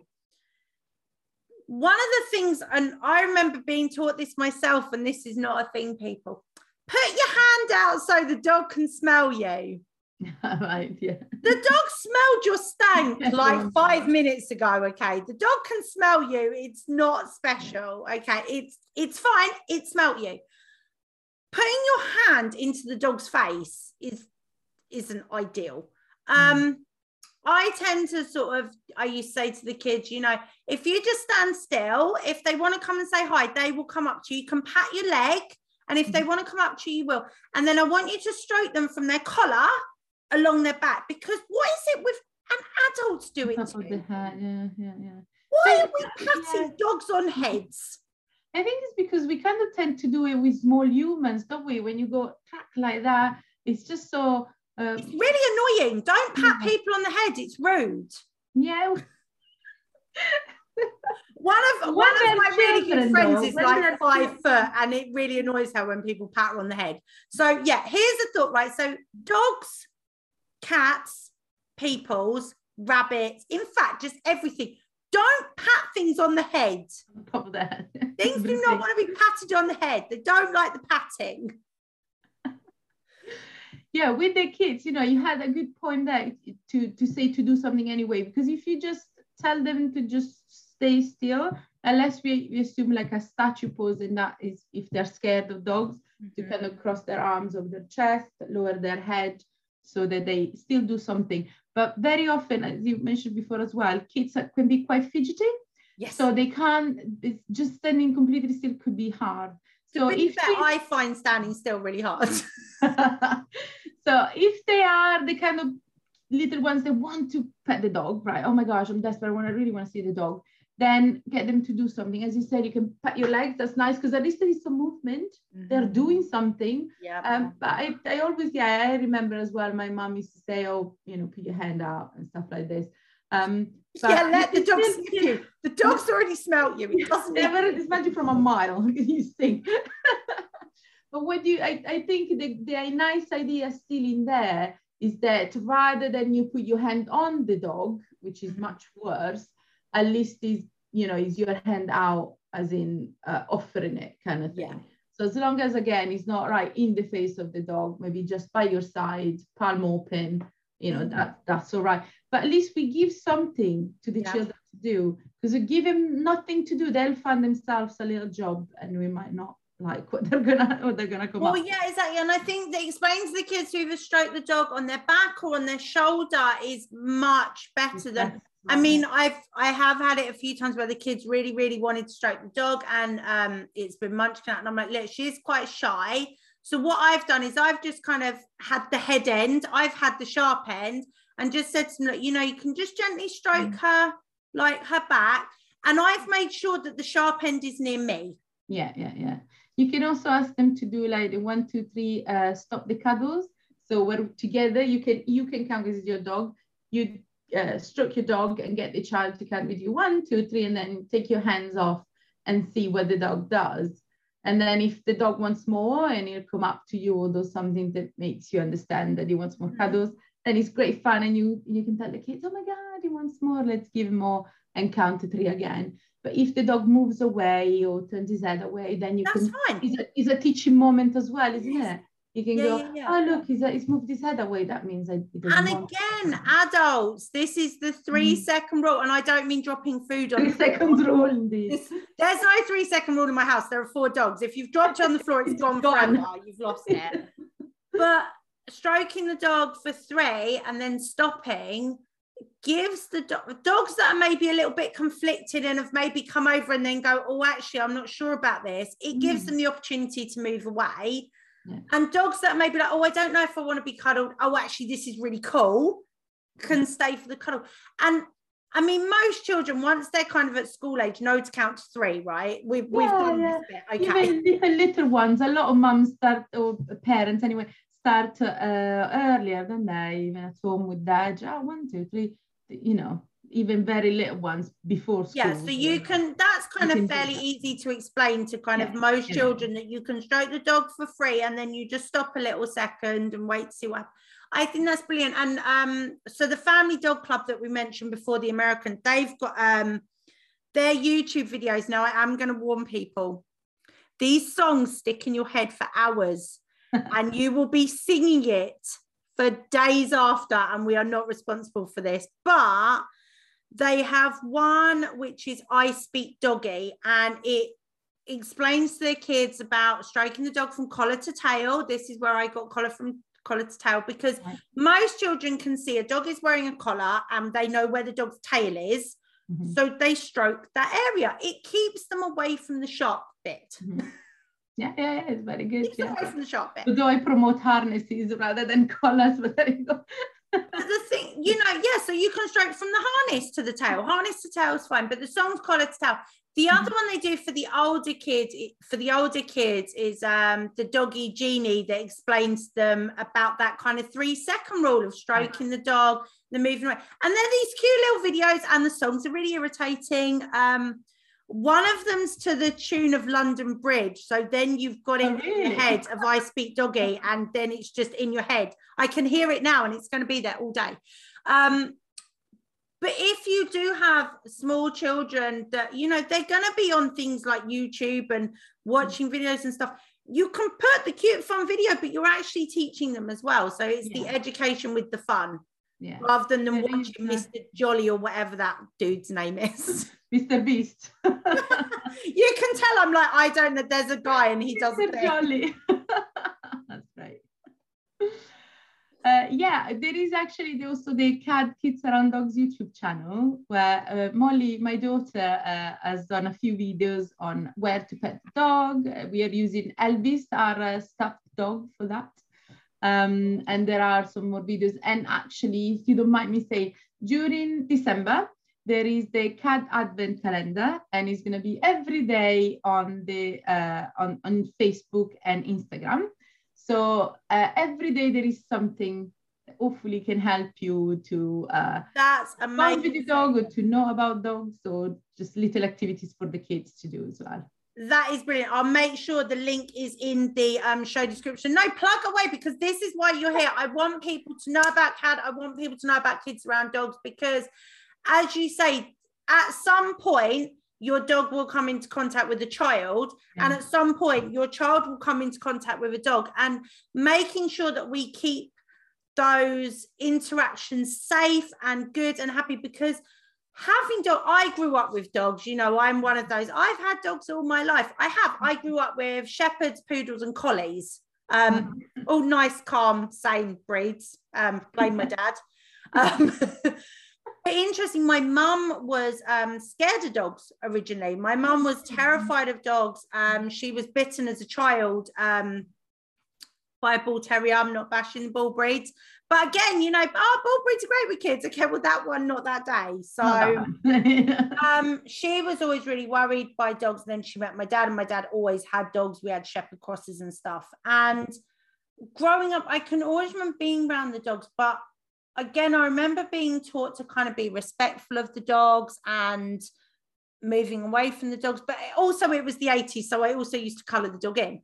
I think now, because we have so many resources where we can educate people, unfortunately, dog bites that get their way into the press are generally certain breeds, and it ends up with people thinking that certain breeds are bad and all the rest of it. But at the end of the day, every dog has teeth. Every dog has potential to really hurt you. So whether it's an Affenpinscher or a Great Dane, if it's a little Jack Russell or a Husky, and a lot of the time as well, the dogs aren't being given the outlets they need. The dogs aren't being given the exercise and the training they need. And when you add that into children as well, you're making a recipe for disaster, aren't you? Well, you could, exactly. The children could be a trigger to the dog. So we need to be mindful of this on both ends. We need to be mindful that our dogs, the dogs are happy around kids, and that kids are happy about around dogs and know how to respect them. So really. I remember last year when we actually had a bit of snow, I went up to the field with Dodge because he hadn't seen snow before, and there were some kids building snowmen, and as much as they could, there wasn't a lot of snow. And I got there and was like, "Hey, the kids stole all the snow. What's going on?" Yeah, that's it. It was none left. But because he's kind of neutral around kids, obviously I kept a safe distance, but the kids were busy playing and ignoring him, and he was busy playing with me, and that was cool. So that to me is an ideal interaction. Yeah. If the kids had said, "Can we stroke your dog?" I would have probably have said no, because I don't know that child, And I haven't done enough work with Dodge around children for me to go, yeah, this is a safe thing to do. Yeah. One thing that was funny though is that he then found a couple of snowmen that did not have children around them and decided that eating the snowman was like the best game ever. Oh, I thought it was going to paint them yellow. It didn't, did it? No, we didn't do any yellow snow, but he did do let's dig and bite and kill the snowman. Kill the snow. To be fair, probably the snowman smelled of the children in a way, so it might be tasty. And he'd never seen that, and obviously to him, digging and biting the snow was like the best game ever. Fantastic, really fun. And then I suddenly realised that the children were looking quite upset at the fact that the large German Shepherd was injuring their snowmen. But for me, with him, I just want him to be like, oh, kids, okay, cool. And sort of be neutral with it. I don't want him to be like, oh my God, there's children. But also, I don't want him being like, oh my God, there's children and being worried by them. It's just, oh, there's kids. Okay, cool. To be fair, that's the best, isn't it? Indifference in a way is the best. Yeah, just a nice, I mean, I would love it if he was neutral to everything, but we can hope and carry on training and we strive for progress. But then if he was neutral to every single thing, would he be even leading in a way, Well, I mean, react to things. I just wish he wasn't quite so dramatic. Yeah, okay, fair enough. It's lowering the drama levels. But going back to kind of prepping for Christmas with kids, one thing, if you have visiting children and your dogs are cool around them, but round the Christmas dinner table, this is where maybe put the dog away or maybe just have them separate, because children drop food. But I know, especially little children, they find it hilarious throwing food at the dog. Oh gosh, yeah. They do not understand that bones. Now, I'm assuming you're not going to give your child bones, but they could be on the table, because if you have the turkey there, the turkey is left on the table, it takes nothing for the child, and you wouldn't think much of it. You will let the dog child bone, because children think dogs like bones. Yeah. But you wouldn't, if you don't have dogs. If you say that it's your home and the dog is guest with the family. If you don't have dogs, you wouldn't think, oh, you shouldn't have a bone because the dog. You kind of forget even the dog is there, didn't you? But and it's not even just that. Like it could be in England there is the Christmas pudding. It's got like more raisins than anything, practically made of that. Could be anything. Could be some grapes, mince pies, Christmas pudding, stuffing, because stuffing's got onions in it. Onions isn't good for dogs. I normally share a list of things that dogs can have and things dogs shouldn't have. But also like chocolate. My gosh, I'm a chocolate Christmas. Yes, definitely. Yeah, if you have chocolate on your trees, like remove the chocolate. Remove them. Yeah. I think that's quite. I haven't seen chocolate on trees for years, but it's because one of our dogs. It's still a thing. Very naughty for stealing chocolate at any opportunity. So we do not have chocolate left unattended at any point. But yeah, and also if you are going to someone's house and you're taking your dog with you, just say to them, oh, is there any chocolate lying around? Like, is there? I remember it was my brother-in-law. We went to stay at theirs. I'd taken the dogs with us, and I went, Ed, is there any chocolate anywhere? No, it's fine. And all of a sudden, one of the chihuahuas was in a cupboard, like inside the cupboard, and it had a slidey door, and she wiggled into this gap and was snuffling around. And he went, oh God, there's chocolates in there. And I was like, I just asked you. And he was like, oh, but they were in a cupboard. So I thought that, no. Yeah. Ninja, especially when it's that little, you can sneak in. But again, this is going back to the toddlers. If they can get into something, and not just toddlers, even just unattended children are going to cause mischief. Yeah, exactly. Yeah. I mean, my mum always used to say, if I was quiet, she knew I was doing something. It's when they go quiet, I need to worry. Just like puppies, when they go quiet, they need to worry. Yeah. If you can hear the child, they're fine. If they're quiet, they're up to something. That's when you worry, indeed. So what if you are visiting someone's house, say you have dogs at home, but you're leaving your dogs at home because the other house has dogs. So maybe we've got the very confident dog children? Okay. So yeah, so I will remind them even before we are going in. I will remind them that it's not our dog, and I will, make sure that, I literally go down to the physically to the level of the child. So if I need to crouch down, we sit together and we'll discuss and we'll remember certain rules, like where to pet the dog, ask permission before we pet the dog, remember the 1, 2, 3 cuddles games. And if the dog is in his bed, remember that he's in his bed. So I will go through the rules that we have for our own dogs into the household as well. And I will remind them too that every dog is different. So even if our dog will allow a bit more because he's our dog and he knows us so well, it doesn't mean that a stranger dog would accept the same thing. Exactly. So I will literally have a little chat before, so that when we are in, and if we're in the house and I see that the excitement of Christmas is taking over, I would literally, go and talk to my child and go, look, remember what we said at home, that you can't do this. So I won't have to explain everything from the beginning. But let's also not forget the excitement does take over, not only for grown-ups, especially for children. And children need to be repeated things. Yes. Again, not because they want to forget, it's just literally the brain is so busy.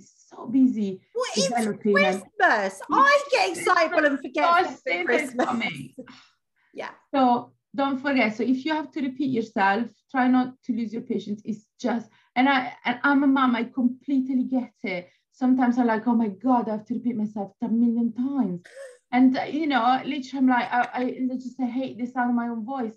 And, but I have to do it. And literally there is the mom in me that goes, oh, Jesus, I can't believe I'm saying this again. And then there is the professional me that remembers, hold on, she is not her fault. She's going through developing, but it's difficult sometimes to just go, okay, let's do this again then. But one thing I like is that you've said, you do have rules around the dogs. And I do think this is something that is often overlooked with families and with kids around dogs, is that there need to be rules. I mean, I also came from a horse background, and we used to have the kids come on pony days and stuff. And, one of the main rules was you don't walk around the back of a pony, because guess what? The back end kicks. Yeah. And you would have to repeat 50,000 times a day. Don't walk around the back of ponies. Yeah. Now, most of those ponies are riding school ponies. They are used to children. Mm-hmm. The child is pretty safe walking around the back of a pony. But the rule of horses is you don't walk around the back of them. Yeah, funny, because I'm not a horse. I've never ridden a horse or anything, but even I know that rule. Yeah, you just don't walk around the back of a horse, because that's the end of it. Also, it applies to cows. Cows can kick as well. I'm Swiss, so I do know a little bit about cows. The back end can kick. Don't go near the back end. So with kids, like, what would kind of be your sort of your rule book around dogs? And we don't want to make it like, oh, there's rules and they can't, but it's about safety. Yeah. Well, what you can do, right? You could write down maybe 5, max 10 rules, right, within your family, and think about what's most important to you as well, and what your child is like. Do you have that child that keeps going around the tail? The rule number 1 is we do not pull the tail of a dog. Mm-hmm. But then when you tell the child what not to do, make sure that there is a what to do option. Remember, yes, okay, I can't do this. What can I do then? Because the kid is going to want to do something. So hang on, sorry. So just like in training, I don't want you to do this, but you can do this instead. We teach. Oh, okay. So now we're just kid training. Okay, cool. Yeah. Exactly. You're kid training. Okay. Yeah, we can't call it that. Jo Rosie, oh my God, I forgot her surname now. Yes, that's it. She came up with the idea of clicker training the kids, and I think it's brilliant. It's a fantastic idea. A bit frowned upon. Some people might not like it, and it doesn't work when they're a bit older. But when they're younger, it's a good idea. Anyway, you can train your children. So don't forget, children are going to want to know what to do. So when you tell them what not to do, make sure that it's paired with something they can do instead. So don't go and pull the tail of the dog, but do caress the back if you do stroke the back. Don't feed them onions, but do give them a little bit of ham. And that's so right. You really want to give some food to the dog, fine, you can give this little bit of ham. Why not to have a little Tupperware with some doggy stuff that the dog is allowed to have, keep it there so the child can give that. That's sure that the dog's bowl, he's allowed that food. Yeah, exactly. You want to give the dog some food, right? That's the treat cupboard, whatever. And make sure also that the child doesn't have access to a kilo of treat, because they give them all, right, in one go. So okay, that's a really good thing to say, because I obviously have a great big jar full of treats, and I just kind of all of them will be gone in a minute. Yeah. Okay, so don't give the kid the whole treat jar. The whole thing. The dog will weigh about 90 kilos. Have a little Tupperware, right? If in case the child decides to give the whole thing, it's not going to be much. And have maybe a bigger Tupperware with the other treats, or cut up bits in a separate cupboard. So if you think, oh, okay, you want to have a little bit more, I'm going to put a little bit more in the smaller Tupperware. Okay, so don't give the kid all the treats all at once. That is a very good, because I wouldn't have thought of that. I would have just given the kid the treats. Like they do. And I tend, again, I do give some dry treat to the dogs, especially because they're just easier to have around. But I normally have like some ham or some cheese. And that is also because, especially with little children, they would eat it too. And some children will try the dog food. So, and whilst, probably it's fine. I'm pretty sure, again, we're back in the 80s. I ate the dog's chocolate drops. They used to make like doggy chocolate drops that basically tasted like cornflakes. Yeah. See, this is how I know I ate them, because I know what they do. To be fair, you should be able to eat them. It's just, again, if I go to, say that, a child has been here visiting and he goes home and go, I went to Debbie and I ate a doggy biscuit, I'm sure I'm going to get a call from the mum. Go, what the heck? And quite rightly so. But if they go, I had a little bit of ham, fine, well done. I ate some cheese. Okay, cool. Cheese. Okay, what do you want, a medal? It's a bit different, isn't it? Okay, so child edible dog treats. That's another good tip. That's good to know. Okay, cool. And another thing, because we were at Christmas, I wrote this on Facebook as well.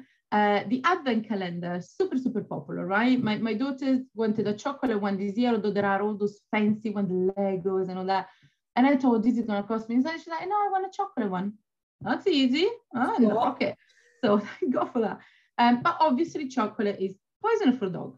So we need to be, and cats as well. We also have cats. So we need to be mindful of that. Obviously Molly by now, she knows. But if you're new to the dog world, or if you are visiting dogs or things like this, then make sure that the advent calendar is kept away from the dog. But if your child goes, oh, I really want an advent calendar for dogs, there are some out there. And I have them for my guys. We've got advent calendars. And we got one for the cat as well, which she doesn't like, because it's like, this is not raw. What's this? She's bougie. She's like, this is not appropriate cat food. It's a boy, Mario. Like, no, this is beneath me. I shall not touch it. I'll sniff it. I'll give you the illusion I like it. And make you happy. And that's just cats. Cats do that shiz to you. They lure you in and then go, no.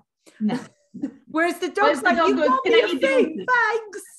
Yeah, dogs are just grateful for this stuff. Dogs are just so easy like that, yeah.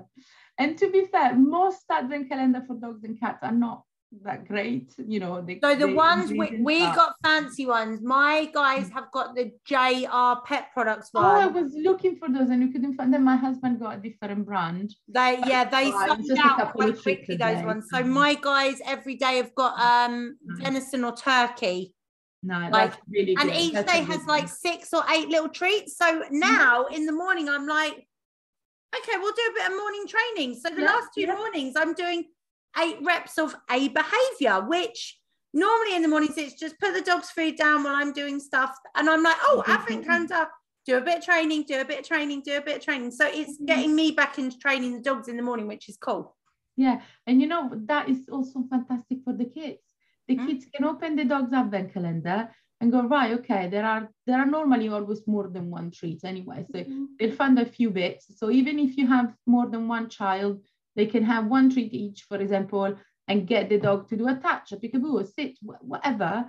And off you go. Now go to school.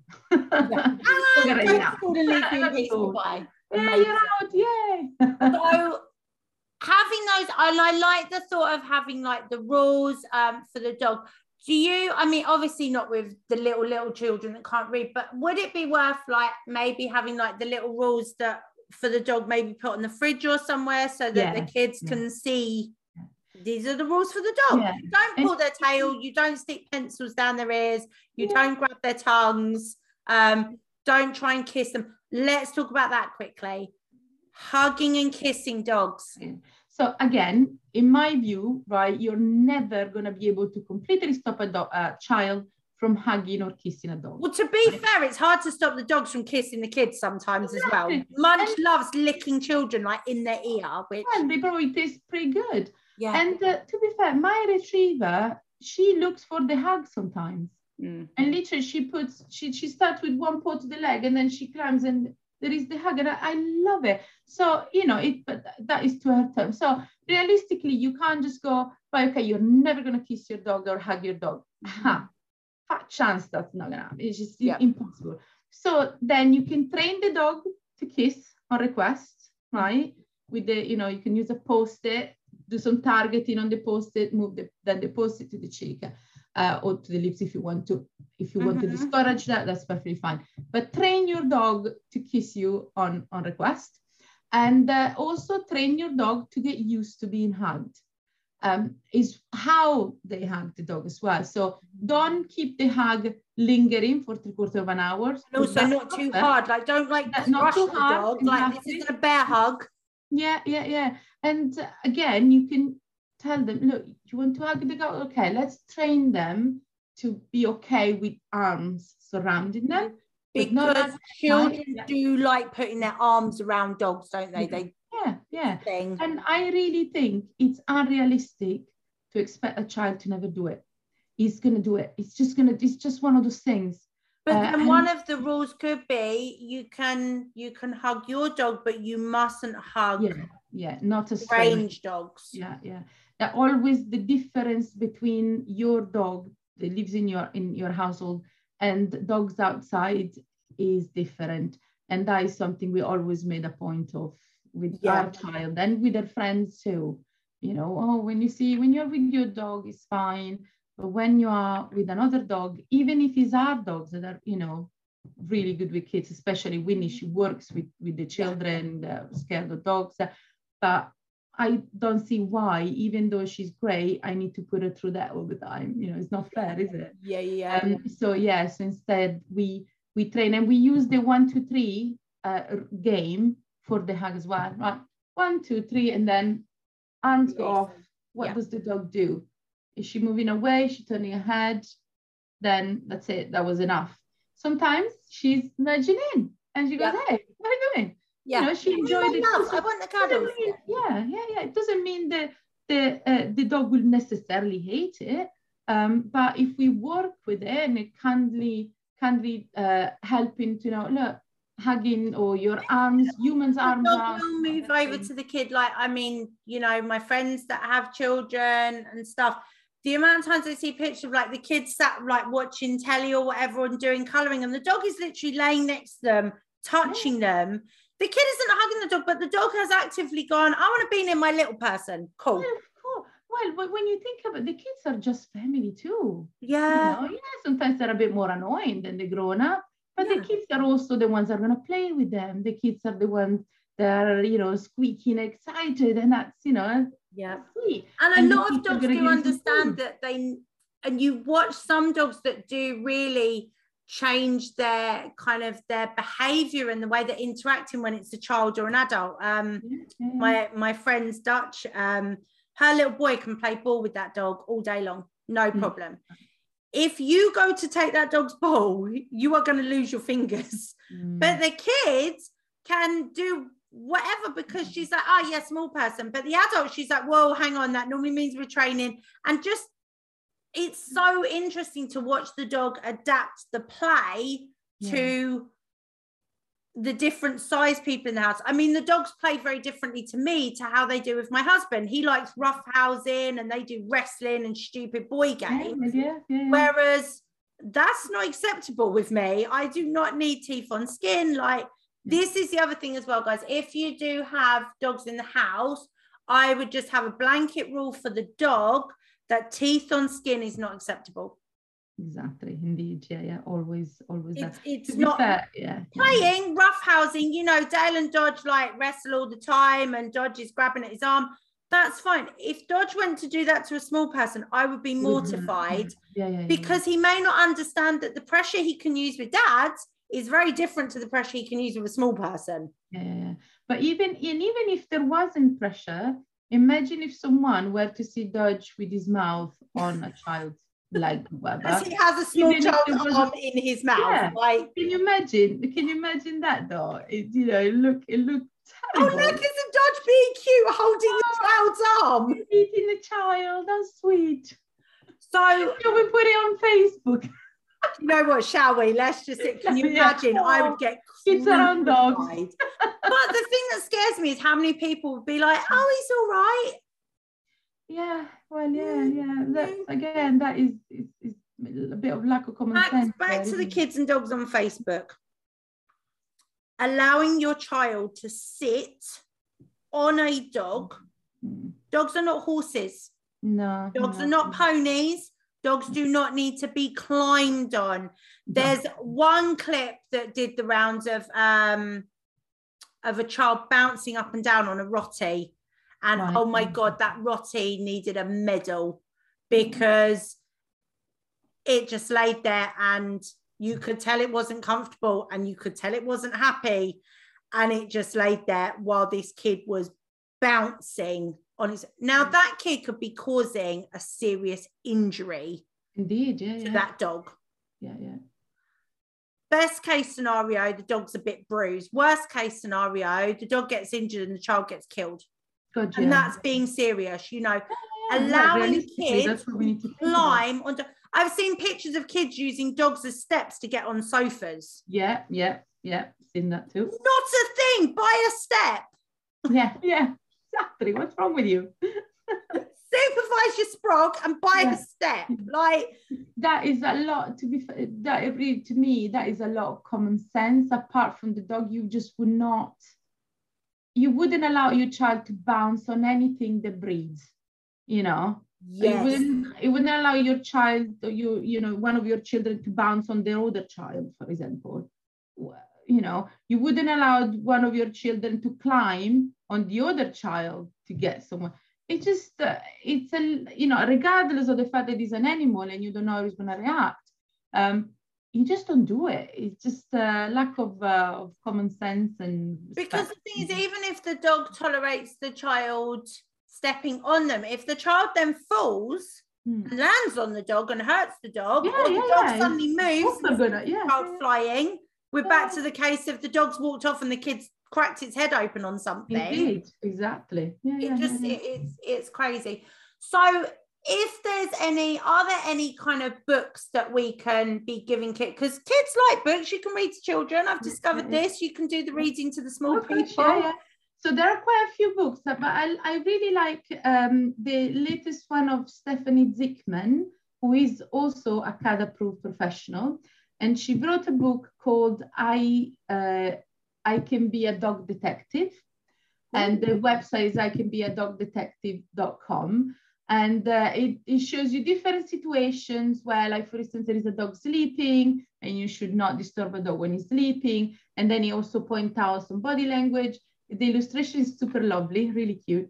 But also, it goes to the point and it goes through the story of Jack, that is the detective boy, and Jack is Stephanie's son as well. So it's really oh cute. my God, that's right. I'm gonna have to, because my best friend's little boy that lives with the shepherds, he's called Jack. So we need to get him this book for Christmas. Perfect. That's if you go on the website, icanbeadogdetective.com, that is where the book is available. Cool, right? That's Christmas presents sorted, done. That is beautiful, beautiful book. On canine body language is the Lily Chin that I've got. Yeah, here. Doggy language. It's doggy all the little cute cartoons. Yep, that's a cool one that is really lovely. Understand as well. And there is Joanne Hind.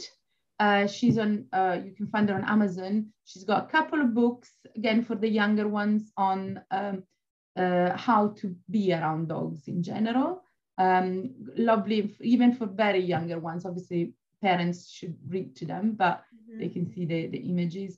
And for dogs who are in physical pain, particularly for arthritis, but that could be for any pain though, or if they're aging and there are aches of life, there is the Hannah Capon book called Why Don't You Listen? And that is a really good book. I highly recommend. That's a cool one to know, because the thing is, it's not even always older dogs that are Dodge has hip dysplasia, so there are days where he's going to be feeling a bit stiff and a bit unhappy. So that's a really good thing as well. And remember, guys, if you do have a dog that's getting older, they may get a bit grumpy around the kids just because they're sore and uncomfortable. It's one of the reasons my terrier didn't particularly like children. He did have arthritis. And in his brain, he didn't need a fast-moving small person coming near him. So, but my pug Wilco is almost 8 and is a little. It's starting to get on, isn't it? Yeah, it's part of life. We know the feeling. Bit achy, a bit creaky. A bit achy. So I know that he has his limits, and I'm not going to push his limits because that's not fair. So he still loves children. And when Molly comes home, he can't wait to see her, and he's got friends. Hello, guys. And that is it for him. And then when they come down a little bit again, or if they have a little play, he wants to have a look, but it can't be too much, because then and there will be consequences to his health as well, to being achy if he's done too much. Exactly. There's a lot to think about, just as you would with the humans. But with the dogs, it's completely up to us, because they can't turn around and go, now I'm starting to ache, or so you need to be very observant and try to think, right, what are my dog's limits? What should he be doing? What shouldn't he be doing? And what consequences does everything have? So no, that makes sense. So Debbie, thank you so much for joining me today. So Kids Around Dogs, you've got a Facebook page. There's a Facebook group. A Facebook group, they're very active. The Facebook page, Instagram, and the website is kidsarounddogs.co.uk. So there are some free resources also on the website, so you can download those too. And if you need a professional in your area, you can find it on the website, kidsarounddogs.co.uk. Get in touch with that CAD-approved professional. Or if your school would like for someone to come over and talk to the children about, about dog safety, get in touch and we can have that arranged as well. Yeah, or if your kids go to like a youth group, or if they go to like scouts or guides, anything like that, brownies, anything like that, guys. This is about education and educating children, because this is how we stop bites from happening, and this is also how we have the next generation of dog lovers coming through safely and understanding dogs' needs as well as our own, because dogs are seen as a bit of a throwaway, unfortunately, and we need to remind people that they are a sentient being that needs to be treated with love and care. So until the next episode, guys, thank you so much for joining me. Remember to rate, review, and subscribe. Make sure you are getting ready for the holidays and keeping your dogs safe during this time. Make sure they have identification on them and the front doors are not left open with visitors and all that crazy stuff happening. If you want to follow my dogs on social media, at Minx Chihuahua, at Dodge Shepherd on Instagram. We are on Facebook. We have the Canine Hoops World Facebook group. And until then, stay safe, be kind, wash your hands thoroughly, keep your dogs on lead around livestock, and don't let them eat chocolate frogs. Take care, guys. Bye.